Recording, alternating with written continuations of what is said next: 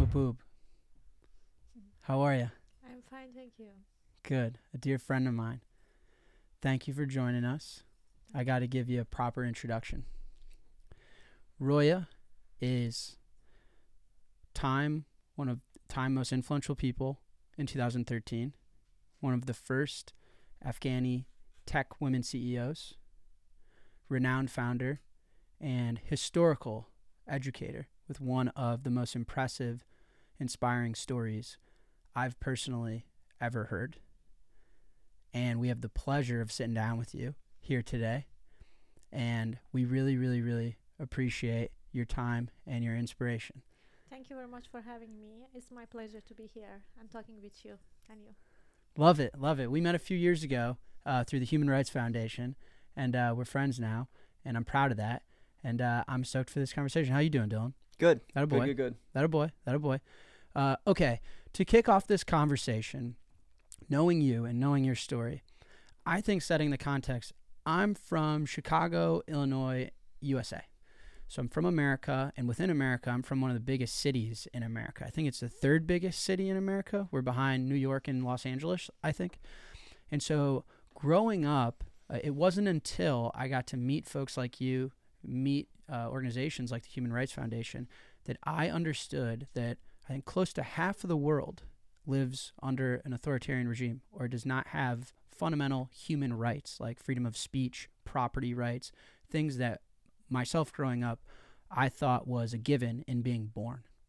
And then billions of people don't even have a bank account. And then on top of that, there are billions of people that theoretically could get a bank account but can't practically actually operate one or have access to open one. And that blew my mind. And getting to know your story from Afghanistan, some of our mutual friends in Western Africa, all over the world, and understanding Venezuela, and understanding that I grew up in a very privileged part of the world, and I was aware that the world wasn't perfect, but I wasn't aware that half the world wasn't perfect, that one of every two human beings on this planet lives what I consider to be unfair. And so it'd be awesome for you to start from the beginning and tell your story and how you got to what is the introduction where you are today. Sure. I mean, for those who are growing up with freedom and opportunity, oppression may seems far away.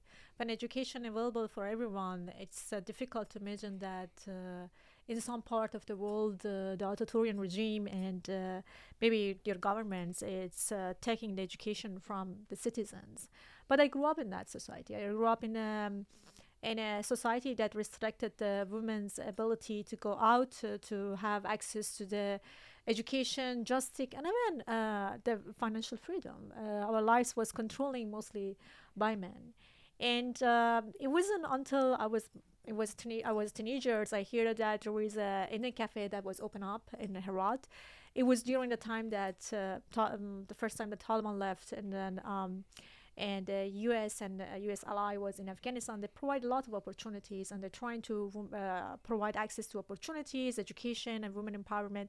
But at that time, I hear that there is a cafe, there is a magic box that connects you with the outside world, and you can find any information that you are looking for.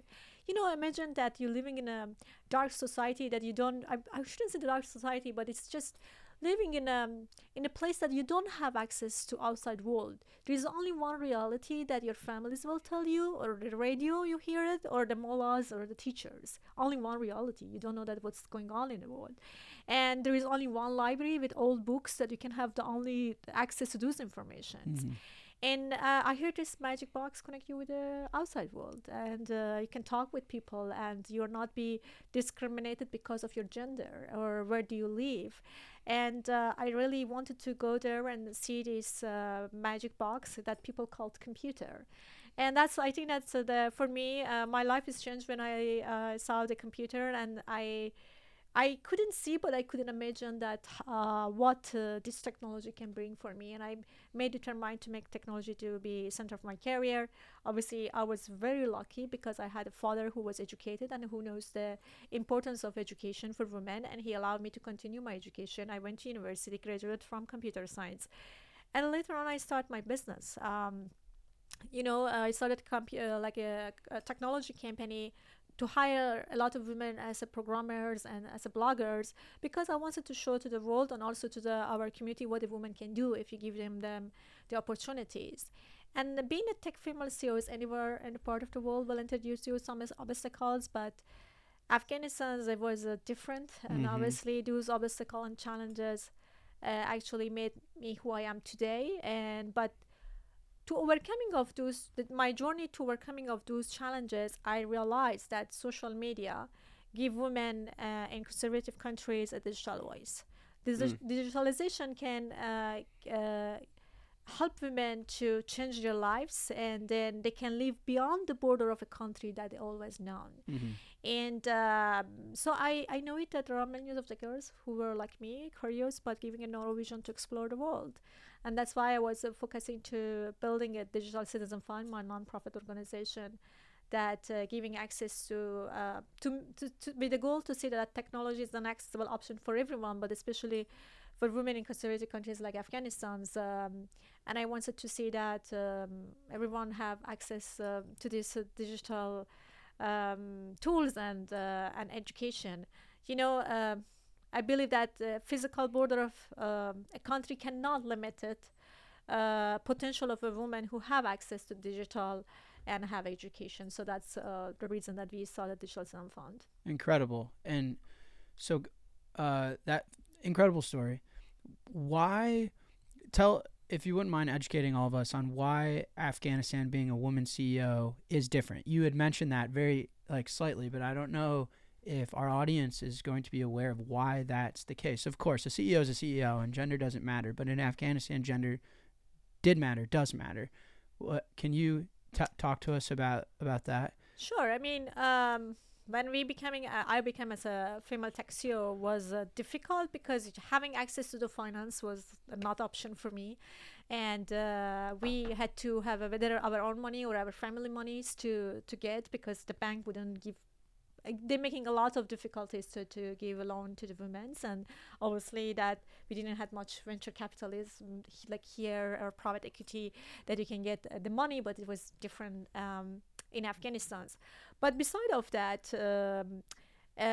being as a female engineer wasn't something that the male accepted. It was very male dominated, and usually when you wanted to get a client and getting funding in a project, they always want perfect to give you less amount of the money than your competitors or the people who work in the same industries. Sometimes they don't feel that they have to pay you, and they don't take you serious. And then obviously you have technical problems, and then to working with technical engineers, especially if they are men, it's make it very difficult because they don't like that the women be their boss. And traveling around the cities and also going outside of the city for a woman was very difficult. I mean, it's not like easy like a man that you can do it this. And beside of this is a traditional and social norms, and obviously you're living in a society that if you work with a foreigner and you give a contract, like for example with NATO or Americans, it's make it easy for people who start to judge you why you get the projects because you're a woman, and it's very easy to damage your reputation in a society, and it's make it difficult. You get threats, you get a warning, and they spy you, and they make it difficult the lives for you and for your female staff. And that's I think that's also the reason I become a digital entrepreneur. I decided to not rely on the border of a country that some people can make a decision for you that how you run your business and how you have to live. And that's also the reason that I found investors who based in New York, and he wasn't at the time in Middle East, but he decided to invest in our company. And things was changed, and digitalization helped me to change my personal professional life, and that was the reason that I wanted to give the other women the same things, that they should have the tools and make the decision for their lives. Yeah, because gender discrimination in Afghanistan, I believe was the worst in the world by large margins, specifically against women. Yes. And you'd mentioned you grew up in that, and then becoming an engineer within that, and then becoming a CEO within that, and then having the success you've had is like one of the most impressive. But what was it like growing up? Because you mentioned gender discrimination, and then I don't know if you would categorize this as not having access to free speech, but you didn't have the information that you were privy to was gate kept, and there was a particular narrative that you were, in hindsight, pretty much asked to believe. So when were you born, and what year was this, and what was it like growing up with that level of discrimination against women and the lack of information that you had to understand if this is how the world worked or if this is how everyone was treated? I was, I was grew up in a society in between Afghanistan and Iran, because when I was like in 1996 we had to leave Afghanistan because Taliban took over our cities, and during that time situation was very bad for women. Women are not allowed to go to the schools, they are not allowed to go to work, they couldn't leave their houses without a male guardian. It's basically women didn't look as equal citizens, they look at the women. And this is 1996? It's 1996. So this is like in the beginnings of the dot-com boom in America. Yes. Women couldn't go to school, didn't have access to a bank account, didn't have access to transportation. That's crazy. Yes. And then we couldn't live there because my father wants to think that education is a key for our future. So he decided to take us to Iran, and we went to Iran. But Iranian, I had access to education. I could go to the schools, but there are lots of other problems. Iran also is one of the authoritarian regime. You don't have the freedom of speech. You can't talk openly about your thinking about the governments, the way that things work there, and especially being a refugee, your life is restricted to go to so many other things that is available for citizens. So it wasn't like great until we returned back, until that America decided to come to Afghanistan. And I think that during the time, I have to say that yes, the only 20 years of the golden era in whole history, after centuries of war and authoritarian regime, it was the 20 years that we had Republican governments. We could elected our president. We could elected our choosing who could be our representative in the governments. We had the freedom of speech. The women empowerment is happening there. Comparing with the 2001, when there are less women in the schools and the university, we had millions of the women go to the schools, and then we had thousands of women who go to university. We had more than 37% of the population of the parliament were women. We had women in decision making. So a lot of great things is happening during these 20 years that media decided to not cover it. And the media, I always like that the Western media just showing the poverty, just show that the conflict and war and insecurity. But it wasn't all the story of Afghanistan the last 20 years. We, thanks to the, obviously, taxpayer, and thanks to the America, US, and then the allies, the lives of millions of people change over time. Obviously, we had the freedom of speech, but sometimes it's difficult to talk in a society because there are lots of the other cultural norms that is limited your activities, because your neighbor don't like that you say something that is against of the culture or against of their beliefs, and the way you dress will be considered in a society. Maybe at that time we didn't have authoritarian regime, but we can say that the society didn't allow you to grow or do whatever you want. Right. It's almost like a repressive culture. Yes, a repressive culture, and it's taken years to change, especially in big cities. We see, and there's before the Taliban took over, we see that changes is happening in big cities, but it was very difficult. I mean, if you wanted to bring the change in a society, it was they were not ready for the change. They make it very difficult for you to move, and that's why I decided to create. When I was a first tech female CEO, one of the first female tech CEOs, it was difficult for female engineers to work at the time. I'm talking about 2012, 2011, and 2013. But then we decided to create more role models. Society are not ready for 1 or 2 or 3 persons who wanted to bring the change in a society. But what about 100 people? What about thousands of people? Can conservative groups fight with thousands of people?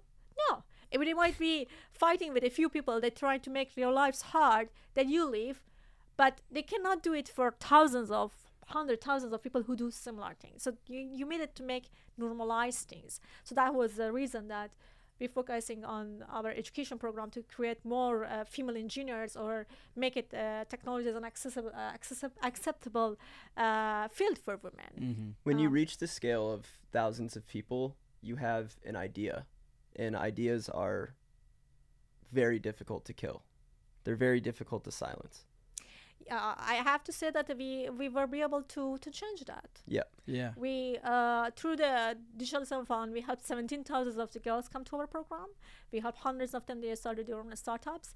And the most successful project that we had, it was Afghan girls robotic team that we started in 2017. When First Global contacted me and they asked me to put a team of teenagers to come for robotic competitions, I told them that robotic is very new in Afghanistan. They said that either build a team or find a team.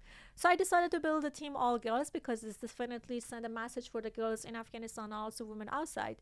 But this team, in 2017, they couldn't get visas. There are lots of drama at the time. But we used the social media to telling our stories, and it's reached out to the thousands of the congressmen who signed a petition on our behalf. And finally, the girls could come to the United States. They got granted the visa at the last minute, and they came and they competed and they got the silver medal. And then they captivated the public eyes with their inspiring message of hope and determination. They changed the view. Because after that, we went to many other stages. We won many other competition. I have to say that was a victory, a vision of hope for a country that for centuries ignored the women's ability in science and many other industries. The Afghan conservative, it was a conservative and very male-dominated, but then they changed. They said, if you today say that, even today, you say that the girls can build a drone, they wouldn't say, oh, no, it's not possible. When during the pandemic, the Afghan girls robotic team, the government reached out to us to build a ventilator. When there was a shortage of the ventilators, they reached out to us and to the university, and we are the one who built it. So this is just show that how things change in the conservative communities like Kandahar, Nimruz provinces. I remember when I started my foundation, I wanted to open up my centers there. They didn't like it because they said that internet brings bad values and they didn't want that the women learn about technology. But then after the girls robotic team and promotion and showing that what the girls can do, they reached out to us to open our centers there. And the previous government gave us 10 pieces of hectare of land to build the first STEM schools and innovation centers in Kabul with 5 other innovation centers across the country because they want that educating the younger generation to be the next generation of the entrepreneur, technologists, and scientists. So we changed that. So that's at that point, the IT industry, I believe that at the beginning when I started work, they much didn't like my work, but they did it divided at the end. I had a lot of conservative men who didn't like the women work in engineering and technology. They start to back our program. So it's just take time, but persistent is one way, and continue to not be only one persons. You create more role models and more women to that society accepted. And it's just, we did it. We show a lot, and I think that we accomplished that. And today our robotic centers in Kabul is open. Taliban. So it's different. That is incredible. You born discriminated against because you're a woman. Fast forward to the COVID pandemic, and the government asks you to build them technology. That's some boss-ass shit. Relies on you. That's some gangster shit. Yep. You know what that means? U.S. slang? That is some gangster fucking shit right there. I love that. What fascinating, hearing your story and access to the internet changed your life, it sounds like, right? Yes. Walk us through, what social media were you guys using? Is it Twitter, Facebook, both? What social media were you using at the time? We started using, at the beginning was Google and Yahoo Messenger at the time that for chatting, but later on, obviously, Facebook was a way that we working, and LinkedIn for the business things you could contact with the people, and obviously we started Twitter as well. I have to say that we also started to build in 2012. We started to building a platform called Women and X. It was a digital media platform that allow women to publish their thoughts and earn money by publishing their thoughts. We usually mostly encouraging the young girls to write in the blogs and upload the videos and get paid based on the social impact of their creative content. And that was increased the number of our female bloggers across the country. Also, we could extend it to Pakistan, but there was one challenging with this platform: inability to pay these women, because many of these women didn't have bank account.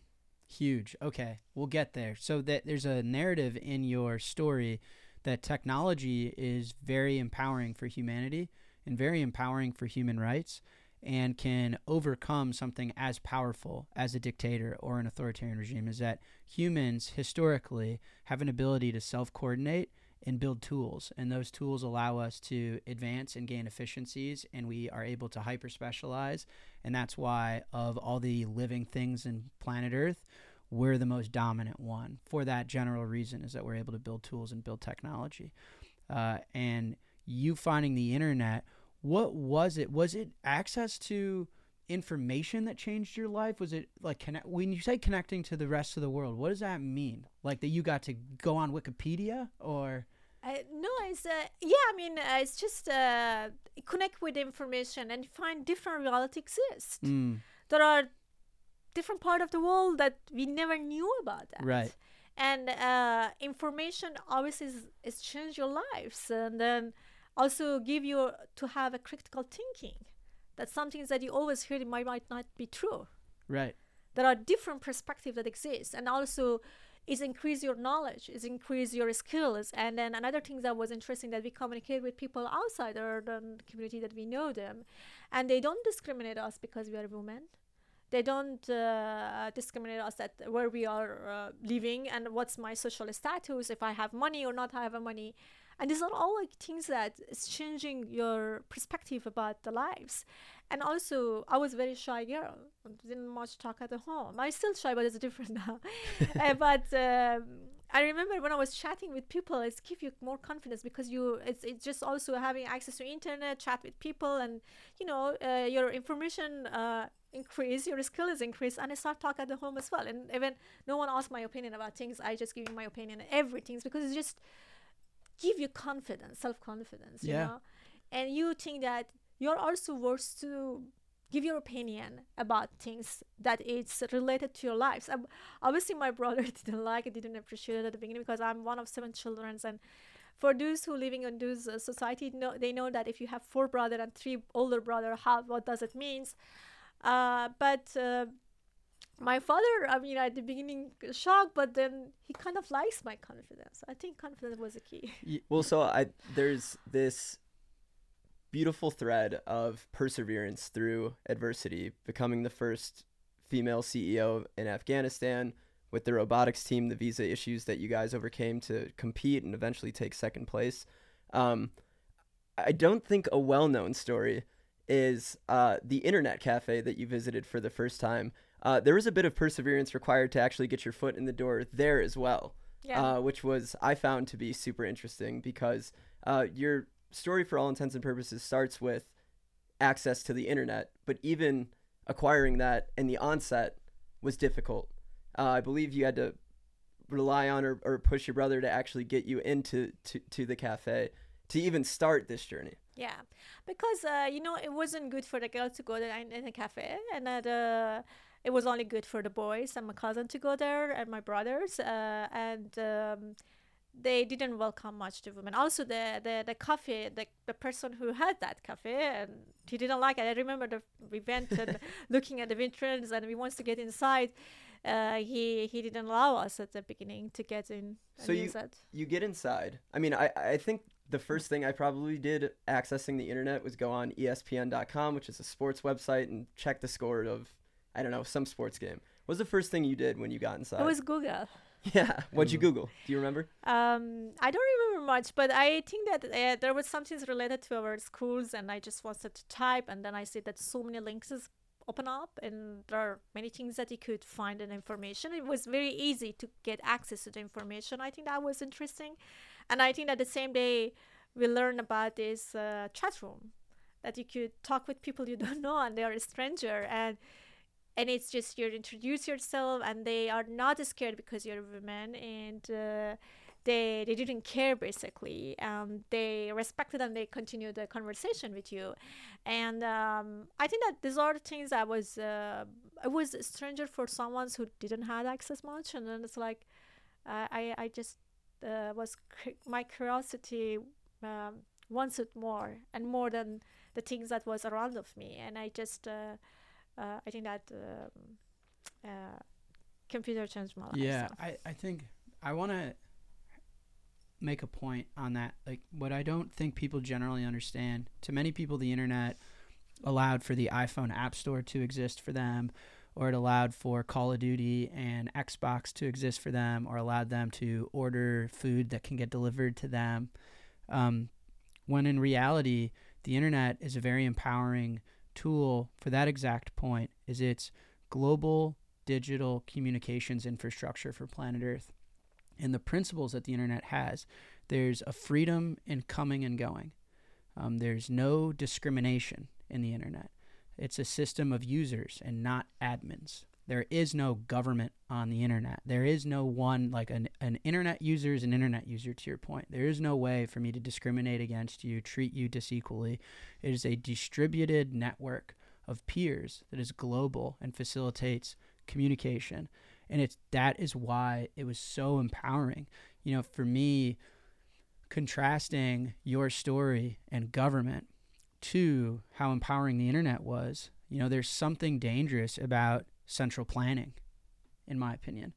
And this, I don't want to make any opinions on government at large, but should a central group define what you can and cannot say? Should a central group define how much currency of your money is printed? Should a central group define these things, and technology like the internet relieved you specifically of the authoritarian sort of rule set that they implied on your life? Yeah. And I don't think people generally appreciate how technology can relieve humanity of that. And yes, apps are really cool and video games are great, but creating a digital, like, public utility for planet Earth to have communication with like foundational human freedoms that are embedded in the system changed everything, changed the world. And that's a theme, I think, because then eventually you found Bitcoin, and Bitcoin in your life is very different in a similar way to what Bitcoin may be to someone on Wall Street or someone in Los Angeles. So post-internet, how did you walk into Bitcoin, or why is money important to you and valuable to solve and need technology in the first place? Yeah, my journey to Bitcoin is back in 2013. As I mentioned, we had this platform which allow women to publish their thoughts and get paid, and we had hundreds and thousands of users, and we have to pay our influencer.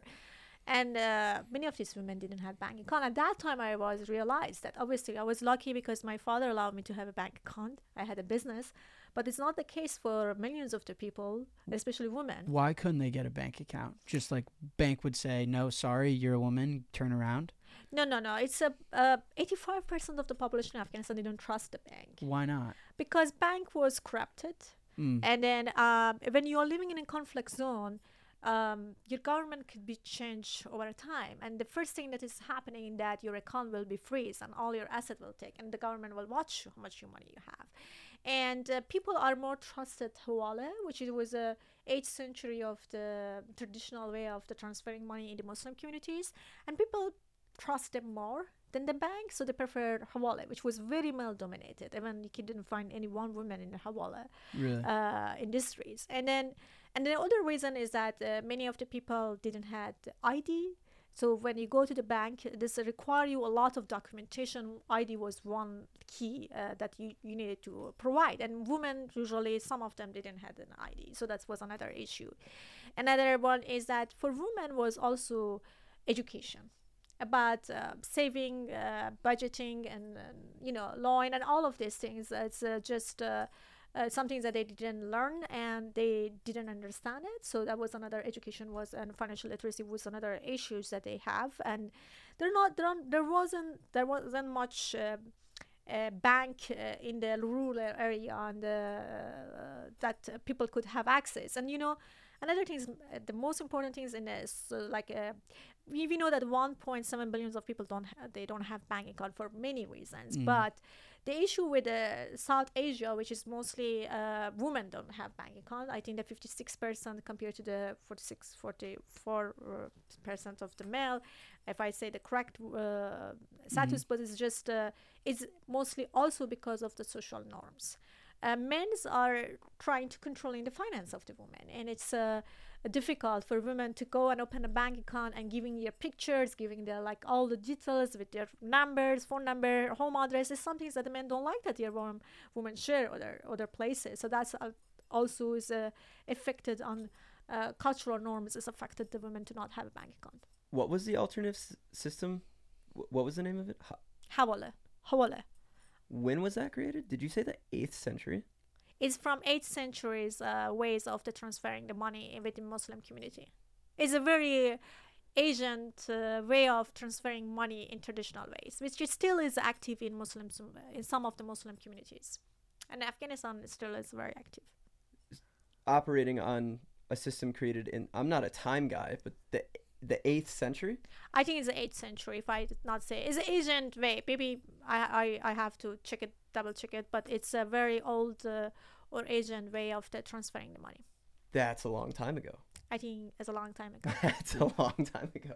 It's a long time. And it's based on the honor, and it's mostly is a family things that they it's mostly family things, and they inherited it to another family, another generation, and is based on the trust and honor of the people. So you give, for example, you go to one of the Hawala people here, and then you give the money, and they give you a code, and then you give the code to someone else, to someone who you want to receive the money, and then they take it to the Hawala people that they have in their cities, and that's why they give the money. I mean, that's why I think that Bitcoin is kind of similar to Hawala is the 21st century's ways of that, is the technology ways, and it's that the human will use computer to sending the and we have the wallet address basically to sending the money, but I mean that was a Hawala. It's a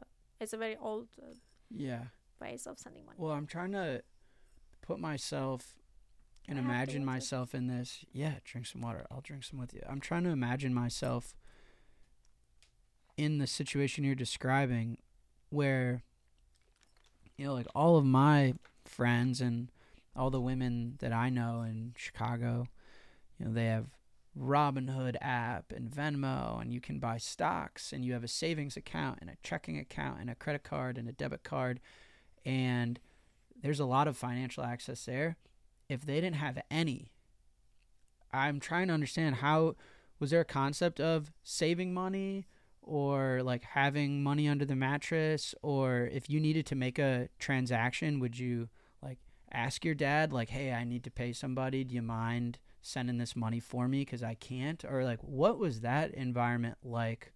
Well, you had a bank account, but generally speaking, what this Hawala solution, or what was that? No, Hawala solution also was mostly for men. I mean, it's very male dominated in this way, and then usually the problem, yes, I mean, you are rely on your father, brothers, and husband. So you don't have relationship with money pretty much at all. Not much. Then obviously women usually, if they have money, they buy gold as a way of the saving and as a Why way is of that? investment. That's super interesting. Why?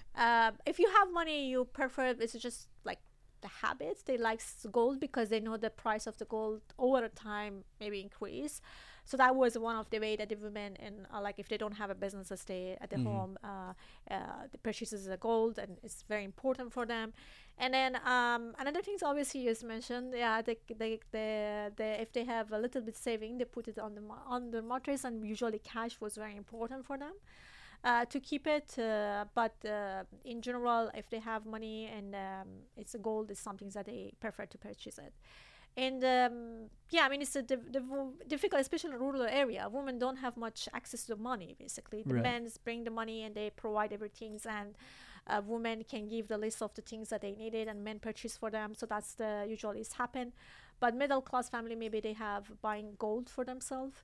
And the low income family, they only think about how they can have food for the today for lunch or dinner. So those are the things that they more care. But usually women were more rely on the men in the family, and the family and the women who don't have male and they have to start like traditional businesses, they also rely on the cash still. If to get to the access to the market to selling their stuff, if they don't have a male, they have to go there and selling, and is about the cash to receive it. Yep. But I mean, the recent years before Taliban took over, things get changed. The educated one, they started to have their bank account, they start their businesses, or the people who work for the government, they're required to have a bank account. The people who work for the international organization, they're required to have a bank account. But not the majority of people. 85% didn't trust the bank. And I have to say that the last 20 years, obviously, with the help of the international community, the banking sector in Afghanistan had a lot of growth, and we had a central bank that created the regularity and policies for the local banks, and that is attracted investment, the checking everything. But the problem was that we didn't have enough the financial services in the rural area, and there is lots of not available credit, and then the other issues. They still because of the paperwork, a family don't like that the women who have a bank account to have their, in conservative society, some conservative society, men don't like that the other men have their wives' pictures or the cell phone numbers or home address, because lots of things that the paperwork is required the banks, which they don't like it. And then corruption. The bank couldn't create the trust between people, and so that was another issue. The corruption make people to not trust the bank. Yeah, I mean, freezing assets and confiscating assets is, again, something that I don't think is generally known, is that there are billions of people that have their money in a bank, and then one day the bank wakes up and says, that's not yours, that's mine, you're poor. Exactly. And for everyone that I grew up with, I need you to understand that, is if Chase Bank took all your savings and said, joke's on you, you're poor, your life sucks, and there's nothing you could do about it. And if that was a reality that would happen, I wouldn't put my money in a bank either. Why would I do that? That is fucking insane. Yes, and it's happened, when Taliban took over the country, banking system collapsed. And those who had money in the bank, overnight they get their bank account was freezed. Especially those who work for the U.S. government, or especially for the previous government of Afghanistan, their bank is freezed. No one could have access, including my parents. I tried so hard to get my parents to change their monies in the bank to get buying the Bitcoin, and my parents, they always watching TV, so they read the news and they didn't trust and says no, we prefer the cash. And so many of the people who were evacuated at the time, overnight they became bankrupt. Everything that they had was freezed. Their asset was also freezed by the new regime, and they had to leave the country only with one backpack, and there was nothing that they could take it unless if they had jewelry. And in some cases, when you do evacuation, you have to go to routes, which if you have a jewelry, everything they will confiscate it.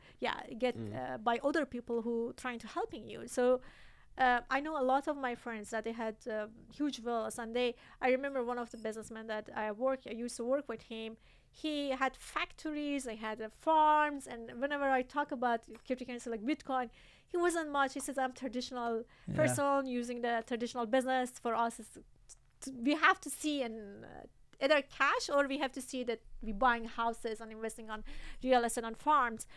He had to leave overnight. And he left it, and then his family left it. Right now, he doesn't have access to any of his wealth. No his factories, no his farm, no his cash. Everything is gone.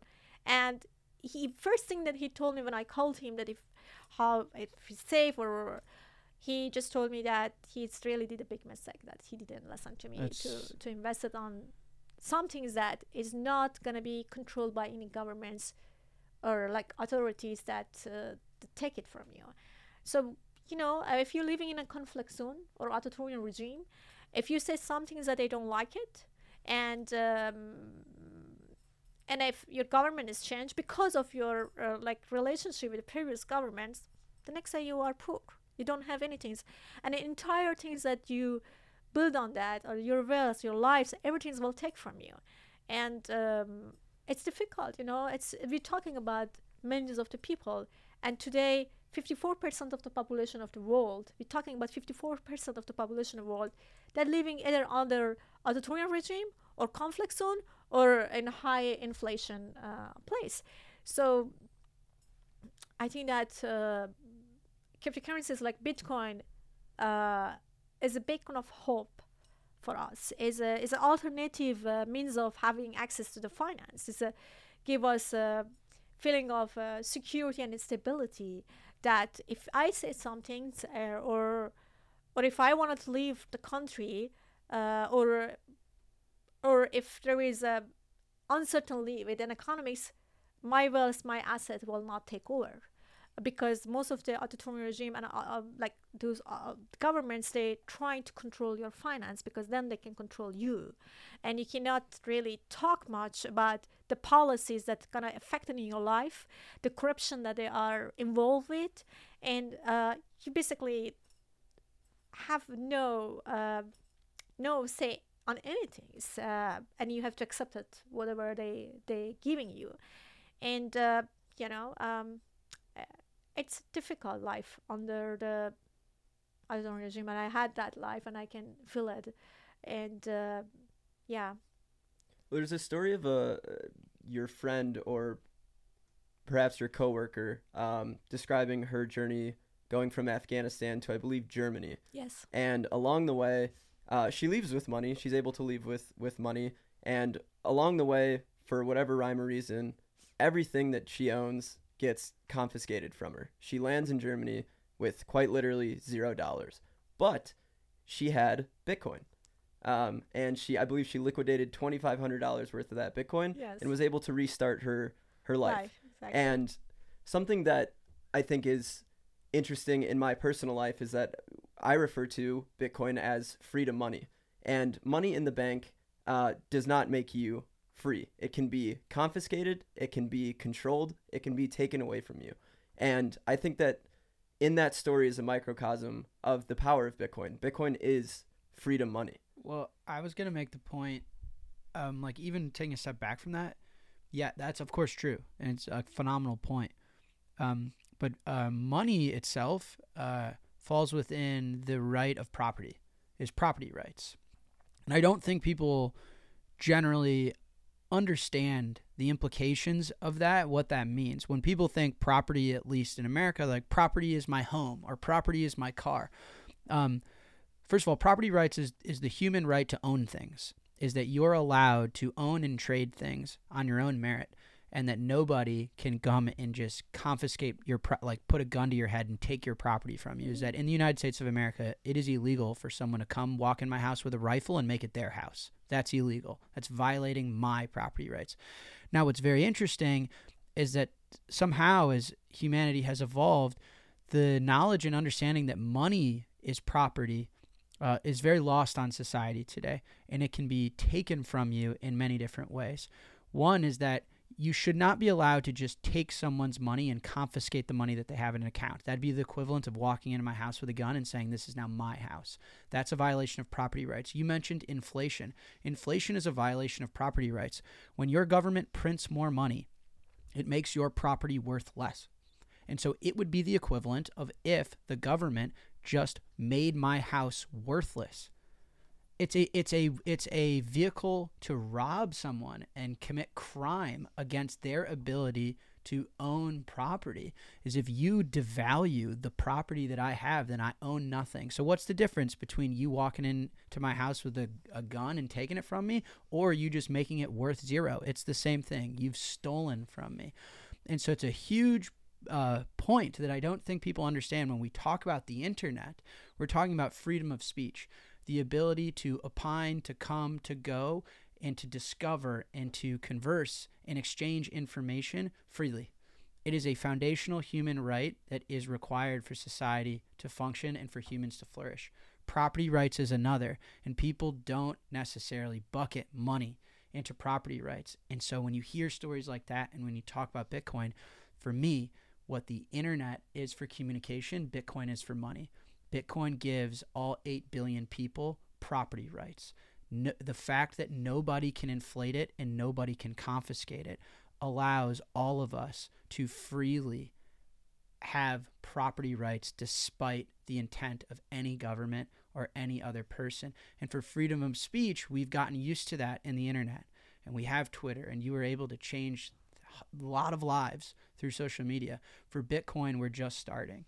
And hearing stories like yours, for me, gives me hope and inspires me that the work that we're all doing on Bitcoin is giving humanity property rights in the same way that the internet gave humanity freedom of speech, but through money, which is a nuanced point. I don't think people necessarily think my property is money, but it is, and it's true. And it's actually the most effective way for a government to steal from you and for a government to control you, is to make sure that you can't have a bank account, or to make sure that they can steal from your wealth by just printing more dollars or more currency. So I think that that's like a massive point that isn't realized in the West, but is realized when I've gotten to know you and understanding that half the world doesn't have property rights.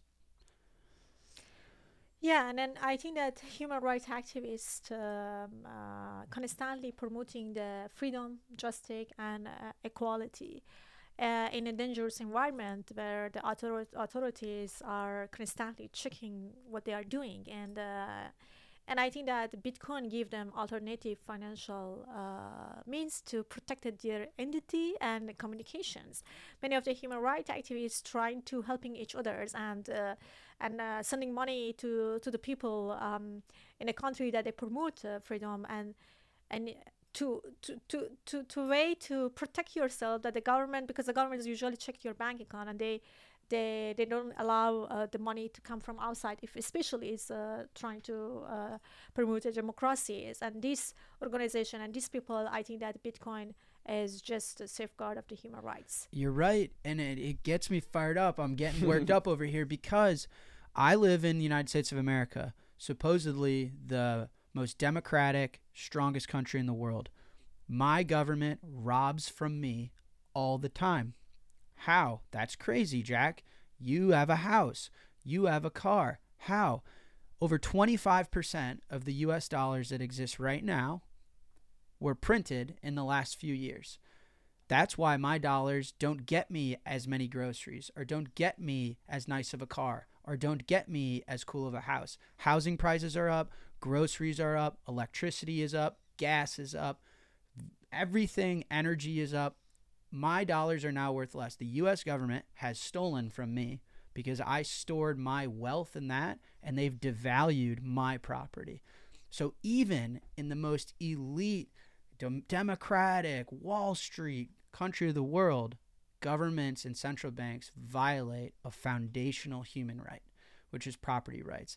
And so even if you live in Los Angeles and you're listening to this, you cannot escape the reality that money is property, and governments steal from your property actively without your consent. That's the biggest part, is the U.S. government didn't say, hey, Jack, we got an issue. You mind if we devalue your property? And allow me to think about it and say, oh, you know what? Sure, I'm willing to take that hit. They just do it anyway. And they do it and it just bothers me. Anyway, were you going to say something? I just want to mention, when the banking system collapsed in Afghanistan and Taliban took over, it was very hard. When U.S. military also left the country, it was very hard to send money to Afghanistan. And the banking was ran out of the cash. The Western Union didn't work well. MoneyGram didn't work. They all ran out of the cash. And because of the bad monetary policy, 1/3 of the population suffered from food insecurity, and 50 to 70% of the people had unstable housing. And then during that challenging time, cryptocurrencies like Bitcoin and stable coins were the only ways that saved the lives. You could send the money easily to, aid organizations and families had really challenging to send money to Afghanistan, but then cryptocurrency saved so many of the lives during time, because with push of a button, you could send the money to someone who had an account there, and they could make it cash, and they could paying for the buying the food, paying their rents. And also I know that some organization, as I mentioned to you, use it for the evacuation during that time. So cryptocurrencies like Bitcoin is promote stability in economics instabilities, countries that racket by bad governance. And I think it's promoted stability in some cases. And during the time that I was used cash to send the money, just imagine if you only have using cash and you don't have a credit card and debit card, because usually you're living in a society that people only knows cash. You have to taking the cash and going to the city is difficult because there is a risk of kidnapping and thief. You have a lot of cash and you can send the money, and then if you send it to remote places, there is no any transparency if the people receive the cash. And most of these big organizations that they send monies in remote with big boxes, they have to send guard and everything, so to make security, and there is no any transparency if the beneficiary receive it. So I think that when we start to use the Bitcoin, Bitcoin is really help us to bypass the physical and social barriers to paying these women. And it's a beacon of hope, Bitcoin, and a safeguard of the human right. That's absolutely right. That's beautifully said. And it provides all of us property rights. I only know this because it's my currency off the top of my head. In 1950, a house in the U.S. was $2,500 US. Now, if I were to take, and that was around the time where my dad was born. So let's say my dad had $2,500 and he just put it under his mattress and was like, okay, this is going to get me a house at some point. I'll save it. Now, $2,500, an average house in America is $450,000. $2,500 nowadays wouldn't even maybe get you a bicycle. Yeah. And that is theft. That is a violation of property rights, of the human right to own property. And the central bank, the Federal Reserve, stole that from those holding the dollar. That is violating our freedoms. People don't understand that. Now, for you and for others that we've met and those in the world, imagine that overnight, where you go through hyperinflation and mismanagement in emerging markets over the world or through authoritarian regimes, and you've lost the ability to buy things overnight is the most ridiculous. And I just want to make sure this point is so clear, because there are people like Dave Portnoy of Barstool that don't necessarily understand that Bitcoin could be a hopeful tool to reinstill a human freedom like property rights for those that are living within a dictator, that are discriminated because they're a woman, that don't have access to information, that don't have access to hold property and hold money and transact in a marketplace, which is, these are fundamental human rights. And without Bitcoin, you didn't have that. Now you have that. And so shout out to Dave Portnoy. Hopefully this is educational, my friend, because even in the United States, your property rights are getting violated every single time the U.S. prints another dollar. And then hearing your story, it's even more so. And I really wish the world didn't look at Bitcoin as a portfolio asset, as something that goes up and down like Apple stock, but as a technology like the internet that can help reinstill human rights through technological innovation, as opposed to force and violence and guns and war, right? Like, I know the U.S. was very impactful in your life, but that took war, and that took murder, and that took violence. And Bitcoin is the most peaceful revolution of instilling property rights and human rights that we've ever seen, probably. So it's incredible. So anyways, tell us more about your Bitcoin story. You are like as educated and sophisticated and profound in Bitcoin's story and journey as I've heard. But I didn't give you an opportunity to start from the beginning. Why Bitcoin? How'd you hear about it? And why did you elect to start using it? Sure. as I mentioned, this platform that we had, and we have to paying these women, and we had a lot of difficulties to pay the women because taking cash, taking to the office or sending across the different provinces was very difficult.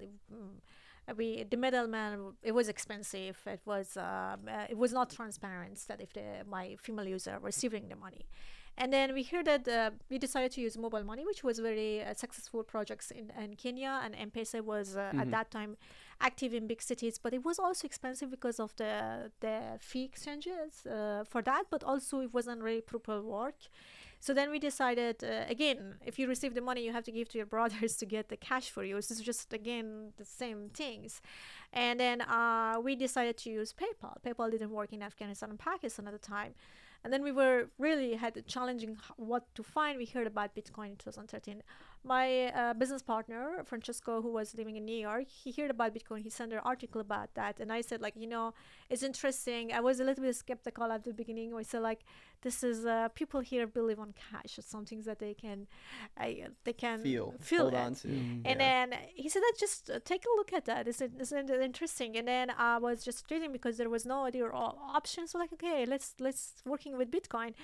And then we deploy a payment system based on Bitcoin. And then it was very interesting because with push of a button, the Bitcoin was magically appear in the wallets of the women, digital wallets of the women, and the women suddenly received your money without many middlemen, without waiting a couple of days to receive their money. And that was their money, and no one knows if they have received money or not.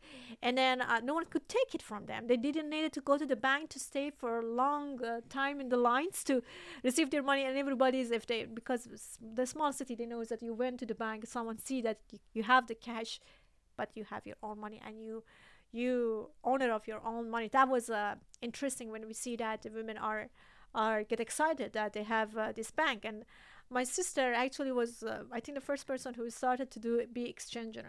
It's like how all the people who exchanged rates and buying Bitcoins and selling it with the different prices at the time. And then we started talking with the shops, especially shops of the clothes, if the people accept the Bitcoin of the girls, so we can give them a cash. In this way, we wanted to promote Bitcoin. But obviously, after a while, because of inflation with Bitcoin, I have to say the truth that I was also accused of being fraud and a scam because people didn't understand. I'm talking about 2013. Because the price went down, you're saying? Before price goes down, Bitcoin was something new, and we promote that, and lots of the women started using the Bitcoin.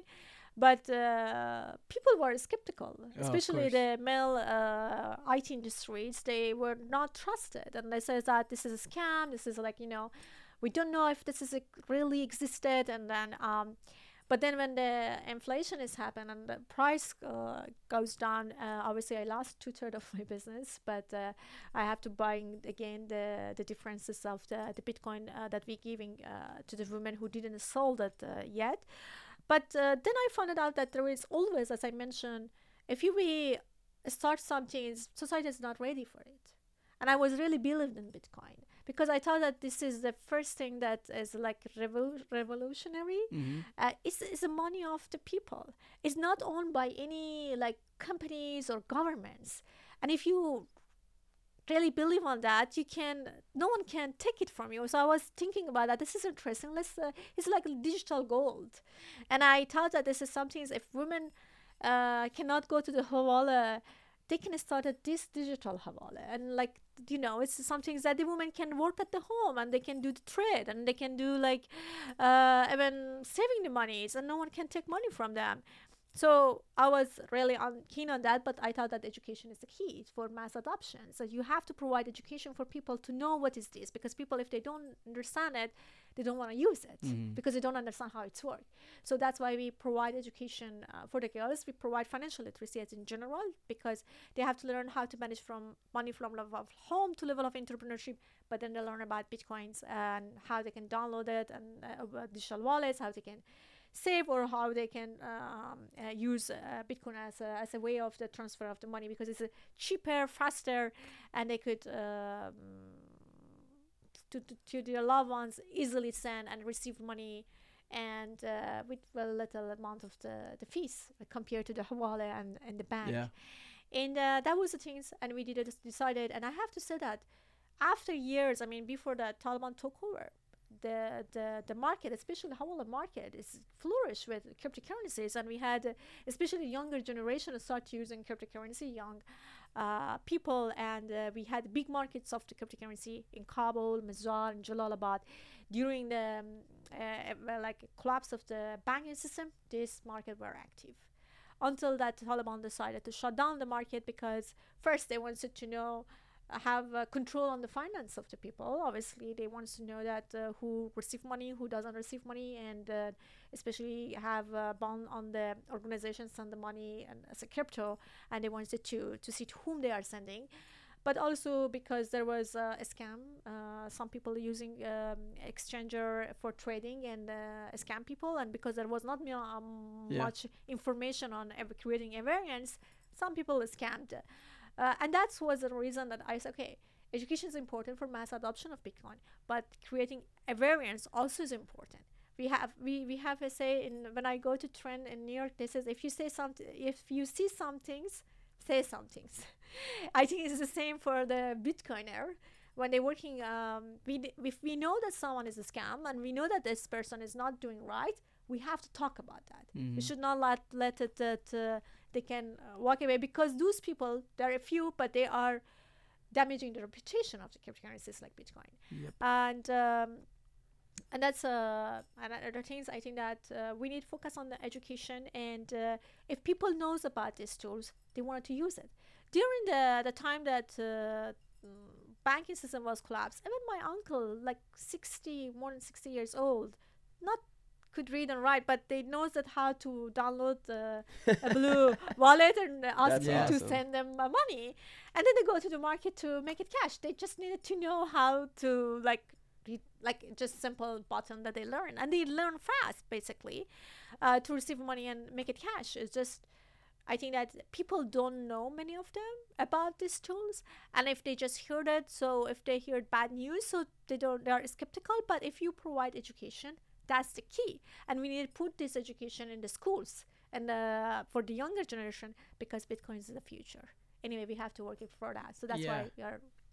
Education is so important. I deeply respect and cheer you on, really, to be honest with you. It's such a moral, humble mission that you have going. Like, you're not trying to create this new crazy big thing, or it's just like teaching people what's hopefully best for them. You know, it's also interesting. We just had a guy, Paul Saladino. Have you heard of Paul? He like eats a lot of steak. Or I'll send you his stuff. He's great. He made this comment that it's there when you need it, which is cool, I think. Is that Bitcoin, like, it doesn't impose itself on anybody, like your uncle. Like, if you are in the need to own property that can't be inflated or can't be confiscated or whatever the circumstances it is, it's there when you need it. And I think that's how I think about Bitcoin's adoption. So when I look at the chart over time, it's just more and more and more and more people have gotten educated and needed it. And I think that stuff just takes time.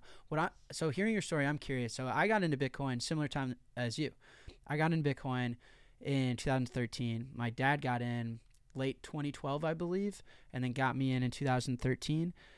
And when I got into Bitcoin was right when the price went from $200 all the way down to, I think it was, $1,200 to $200, right? So this was the 2013 to 2015 bear market, where Bitcoin was at $1,200 on Mt. Gox, was an exchange once upon a time, and it went all the way down from $1,200 to $200. And hearing your story, and people already think that you're scamming them and they don't understand how this thing works, combine that with the price dropping. What was that like? And how did you say, no, this thing is legit and it's going to go back up? Did you believe that? And like, I mean, today volatility is tough for people. How did you handle that? I mean, it was difficult. I said that I lost a lot of money because I wanted to keep my reputation, and my sister actually, she paying for the women's the difference of the money. Oh, But you made everyone whole on the difference.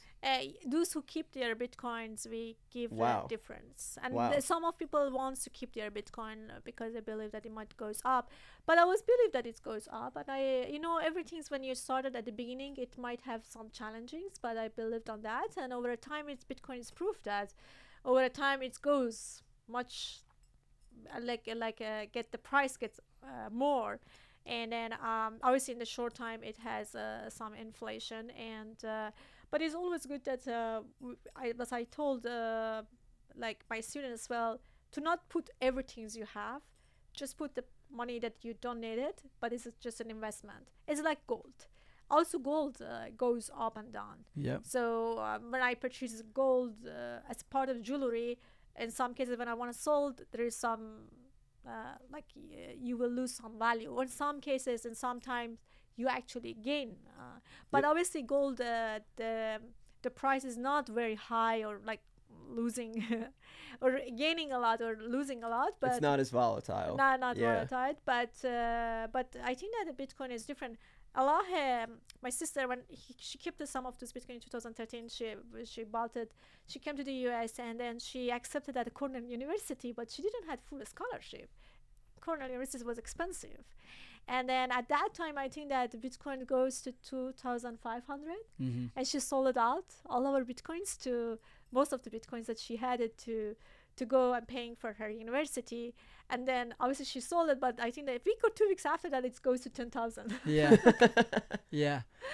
Well, that speaking of inflation and such, that's an interesting, is that she had a certain amount of Bitcoins that she got at 200, but let's say she had 100 Bitcoins, and those 100 Bitcoins couldn't have gotten her Cornell University. But over Yes. time, if you hold Bitcoin, over time, your life gets cheaper, because Yes. everything, like over time, when I got into Bitcoin, a house was 100,000 Bitcoin. And then a few years later, it was 10,000 Bitcoin. And then a few years later, it was 1,000 Bitcoin. And nowadays, someone's dream home is 100 Bitcoin. And I bet in a few more years, maybe it'll be 10 Bitcoin. That's a really cool story that your sister got a Cornell University education because of holding in Bitcoin. Yes. And then another thing is that obviously for us, like when we provide education for in developing countries for women to learn about financial literacy, Bitcoin is not only for saving for future, but it's mostly for the exchange. Mm-hmm. It's very easy to send money to the home or from border, and it's fast, it's cheaper, and it doesn't need a lot of documentation basically that required. And businesswomen, small and medium businesswomen can easily use that as a way to selling their products and receiving the money. And I think that's something that it's worth to think about. That yes, for the people here, maybe they're saving that with the hope that the future the price goes up and become rich. But I think that for millions of the people is a way of exchanging of money, of transferring money fast. 100. Because you still use Bitcoin today with your Digital Citizens Foundation. It's a program that educates and has graduated, I believe, thousands of women at this point, which is incredible. But when the Taliban took over again, the education system regressed in Afghanistan to a point where I believe going to school for women after the age of 15 is no longer legal. Yes, It's not no legal. longer legal.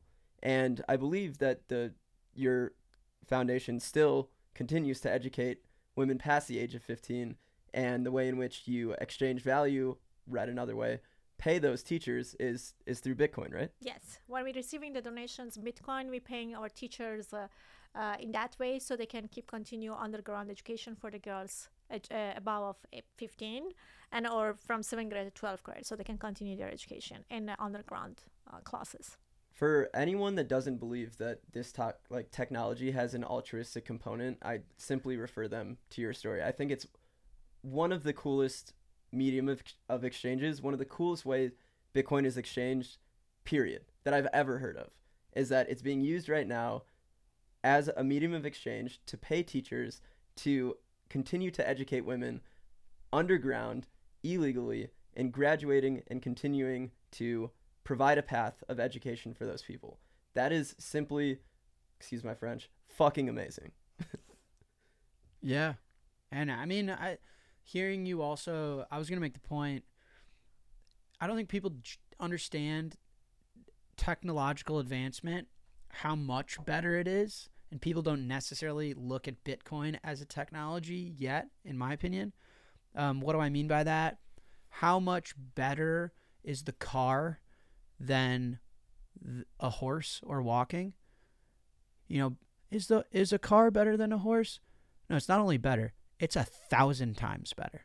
Okay? How much better is a plane than a kayak? If I need to go to Europe, I could fly United or I could take a kayak. How much better is flying a Boeing? 1,000 times better.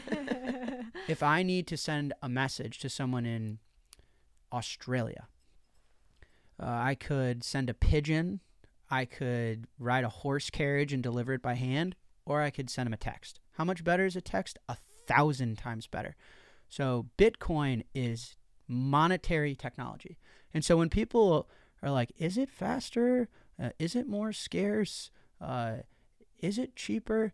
No. It's not only cheaper, faster, better. It's 1,000 times better. And I don't think people generally understand that we're living through a technology advancement and like what that means. It's an order of magnitude cheaper, faster, more accessible, more private, scarcer. So it'll go up. How much more has Bitcoin gone up against the dollar than gold? 1,000 times more, right? Yes. So I think it's a great point that you're making, and you're way ahead of the curve than the rest of the populace on why this technology is so cool and so valuable, which brings me to one of my last questions is, when I've gotten to know you and I've gotten to hang out with Alex and the Human Rights Foundation and hear these stories that exceed my life in Chicago and America, I realized that the rest of the world is adopting Bitcoin way faster and way more knowledgeable than me and my peers. Yes, the U.S. is wealthier, and there's a lot more wealth concentrated in the United States, so maybe more people buy Bitcoin and there are exchanges there. But understanding the technology, understanding its merits, understanding it's about education, understanding volatility is no big deal, and don't get scared and stick in it because it's going to go up in the long run. All of those things. Do you think that's because, why do you think that, first of all, do you believe that that's true? Is that there's a lot of other places outside of Europe and UK and the US which you think would be the financial hub to innovate in money, but I think that you're the true innovator with Bitcoin. And Bitcoin you actually were able to adopt to solve real life problems, and you actually understand it better than people on Wall Street. And is that because gold was a part of your culture? Because it wasn't a part of my culture growing up. Do you think it's because of the problems that Bitcoin presented to solve? Do you believe that the other parts of the world outside of the most developed and the most West do have a more sophisticated understanding of this technology? What do you think about all that? I think that one issue is that people who grow up with opportunity and have a stable coin and stable, like US has a dollar, Europe has a euro, and you have a democratic society, so you have more secure. And it's very difficult for these people who grew up and take granted the freedom of speech and democracy and is stable to think about that other half of the population living in a darkness. For us, is about how we can find a way to have a little bit better life and have using different technology advancement for our advantage to get secure our wealth, our asset against of the authoritarian regime or inflations. So financial freedom is very important for us because it's empowering individuals. It's also reduce the poverty and giving you a stable and secure minds that your wealth is not going to take away. And when I heard, as I said, I was at the beginning skeptical about Bitcoin because I thought, okay, well, this is not like cash because I grew up with cash. But I also knows gold. Mm-hmm. I knows the value of the gold because my mom, wherever she had money, saving money and buying the gold, that in the hope that in the future will be a little bit increased and she can a little bit make money. But and when I was looking at the Bitcoin and the prices, but I thought This is simple. Like it's just look like a virtual, like kind of virtual Hawala system, but also it's like a digital gold. But the cool thing is about that, we could keep it, you know, and no one can take it, and no one can thief it unless that you forgot your password. You can keep it and you can travel everywhere, and you're not worried that someone's gonna take it from you. And then basically over a time, you make more money than you do it with the gold. And then as well, as I mentioned, that most important things for the people in our community is just sending the money, transferring the money fast, cheaper, without the like middleman who gonna take it from you and make it more expensive, or the government watch where did you send the money. And if you say something, it's like they're freezing your account and taking your wealth. So I think that's for us. Bitcoin is safeguard of the human rights and is an alternative means of the accessing to financial system. You're a hero. You're a hero. I know you said Bitcoin gives you hope. Genuinely, you have given me hope, honestly. I've been working on Bitcoin for 10 years, and I'm not going to lie. Sometimes it does get hard. Sometimes I do question why I'm doing this. Sometimes I do think about what would life be if I wasn't. And hearing your story is so inspirational.